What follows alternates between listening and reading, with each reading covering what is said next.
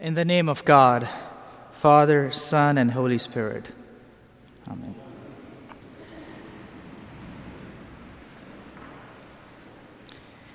Anne Belford Olano, a professor at Union Theological Seminary, writes that picturing God must precede anything we speak about God.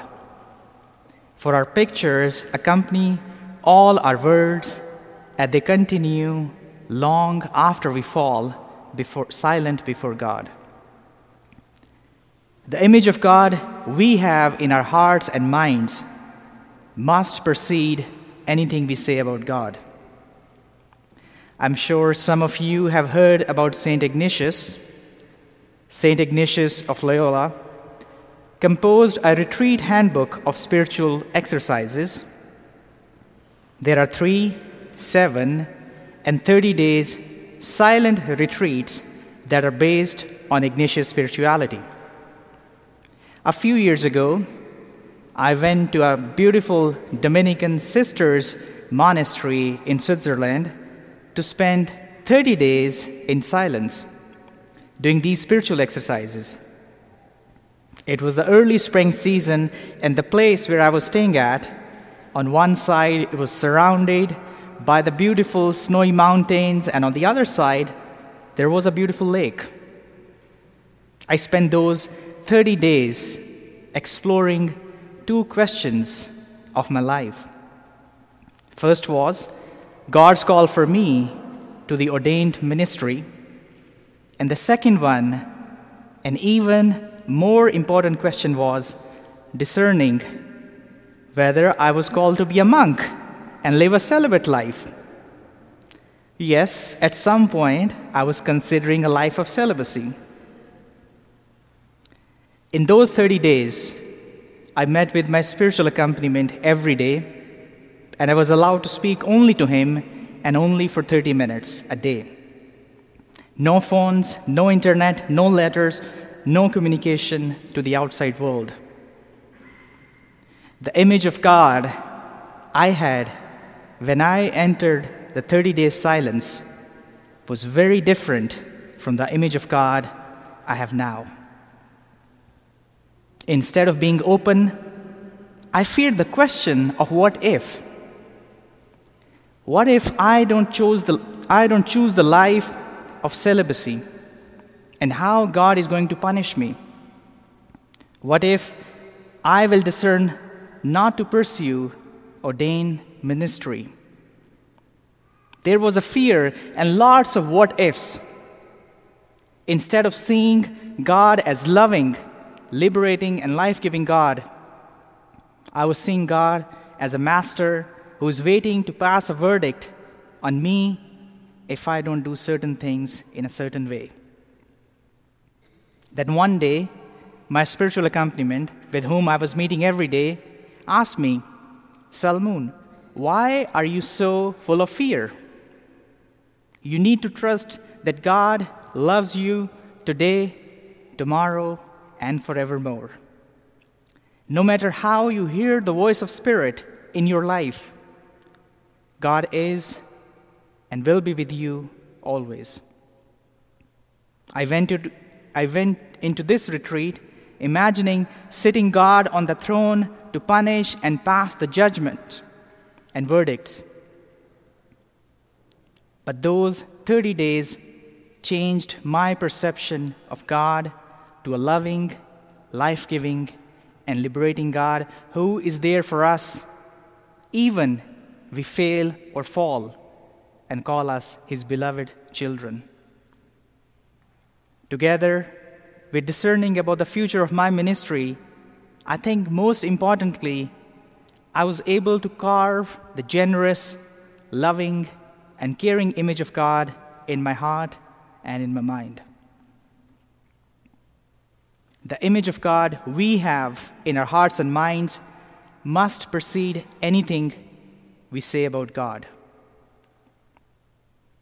What kind of image have you created in your heart and mind? God of wrath, anger, or God of justice, peace, and love? God which punishes and pushes into the darkness, or God of grace and abundance? Brothers and sisters, there is a direct relation between our image of God and our behaviors and relationship to God and to one another. In the gospel today, we hear a story of a master who went on a long journey, and he entrusted his 3 servants with a large sum of money without giving them clear instructions of what to do with it. And Matthew does enjoy big numbers, as we might recall his other financial parables. And this is to no surprise, of course, with him being a former tax collector. He loves to tell stories in numbers. The 3 servants in today's story are the wealthy masters retainers or household bureaucrats, essentially the middlemen who oversee the land and the workers, collect the debts, and keep the profits coming while the master travels on business. Seeing how master trusted his servant, I can imagine there must have already been an established relationship between him and his servants. 2 things, trust and relationship, we already got from the first couple of verses from this parable. The master entrusts his wealth to his servant, and not only he's trusting them with his wealth, he also does so over a long period of time. Historically, in Jesus' days, talents were not only coins or crumples of cash. A talent which was first a unit of measure of silver or gold, and it became the highest denomination of currency. A talent which was an astronomical sum of money, roughly equivalent to some historians. According to some historians, it was about 15 to 20 years of wages for average worker in those days. Being from an engineering background, I cannot resist the urge to explain the story through more numbers like Matthew. Here, in this context, the daily wage was approximately 1 denarius. So the typical laborer worked 50 days of the week, 50 weeks of the year, and earned an annual wage of about 300 denarii. Now suppose you continue to work a day as a day laborer, earning 300 denarii each year, and after 20 years of such labor, you will have earned 6,000 denarii. Congratulations! You have worked for 20 years, and now you have earned 6,000 denarii, which was equivalent to 1 talent. 1 talent. This also means 5 talents were about daily wages equivalent to 100 years. So you can imagine how large a sum of money was and the amount of trust it required for the master to hand over to his 3 different servants. A talent represented a staggering amount of money to Jesus' peasant audience. The English word talent, meaning a special ability, derives also in part from this ancient sense of very valuable gift or large sum of money. And after the long journey, when the master came back, he asked for the report of what the servants did in his absence. 2 servants who had 5 and 2 talents told their masters what they did and how they expanded the master's kingdom by taking risks, being encouraged by the trust he put in them and doubling what he gave to them. However, we can see the 3rd servant's mind was overcome with fear of death as he says, "I knew you were a hard man, harvesting where you have not sown, and gathering where you have not scattered seed. So I was afraid and went out and hid that 1 talent in the ground. See, here is what belongs to you." The third servant takes a timid approach, borrowing the money for the fear of losing it. The third servant believes and perceives his master as a harsh, angry, and unmerciful man. He doesn't respond to the trust of his master has put unto him, and underestimate the possibilities of being a faithful and courageous servant because of a fundamental misunderstanding and the image of his master he has in his mind and in his heart. And we see in the parable, master does to the third servant exactly how he perceives him.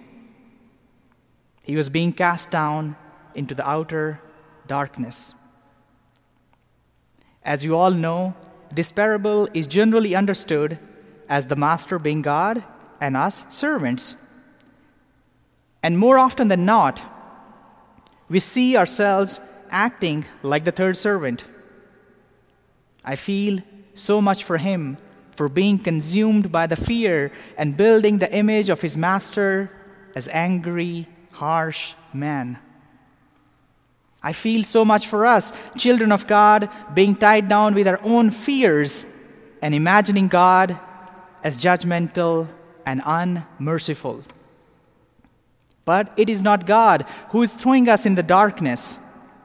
Instead, we are the ones creating this image of God in our minds and keeping ourselves in the darkness of fear, out of abundance, love, and light of our life-giving God. The image of God we have in our hearts and minds must precede anything we say about God.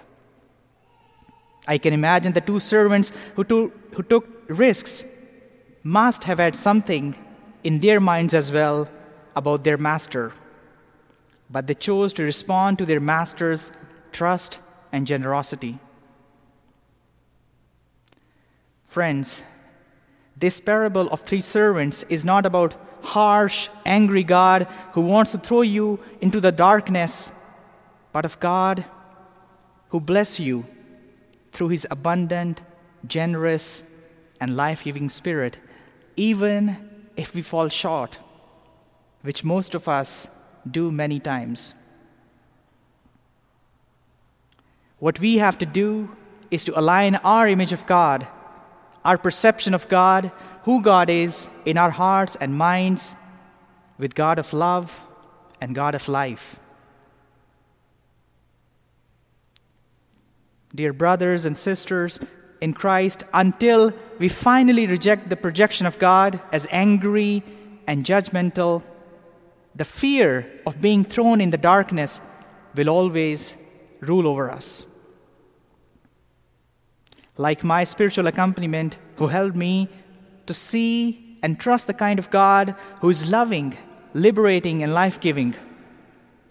Today, I invite you to carve the image of God in your heart and mind. See how we inform each other's faith through our lives, through the embodiment of our life stories of faith, courage, love, risks, and trust God's abundant grace, and that God loves us even if we fail. Our perception of God is crucial of our experiences of God, because we meet God as we imagine and perceive God.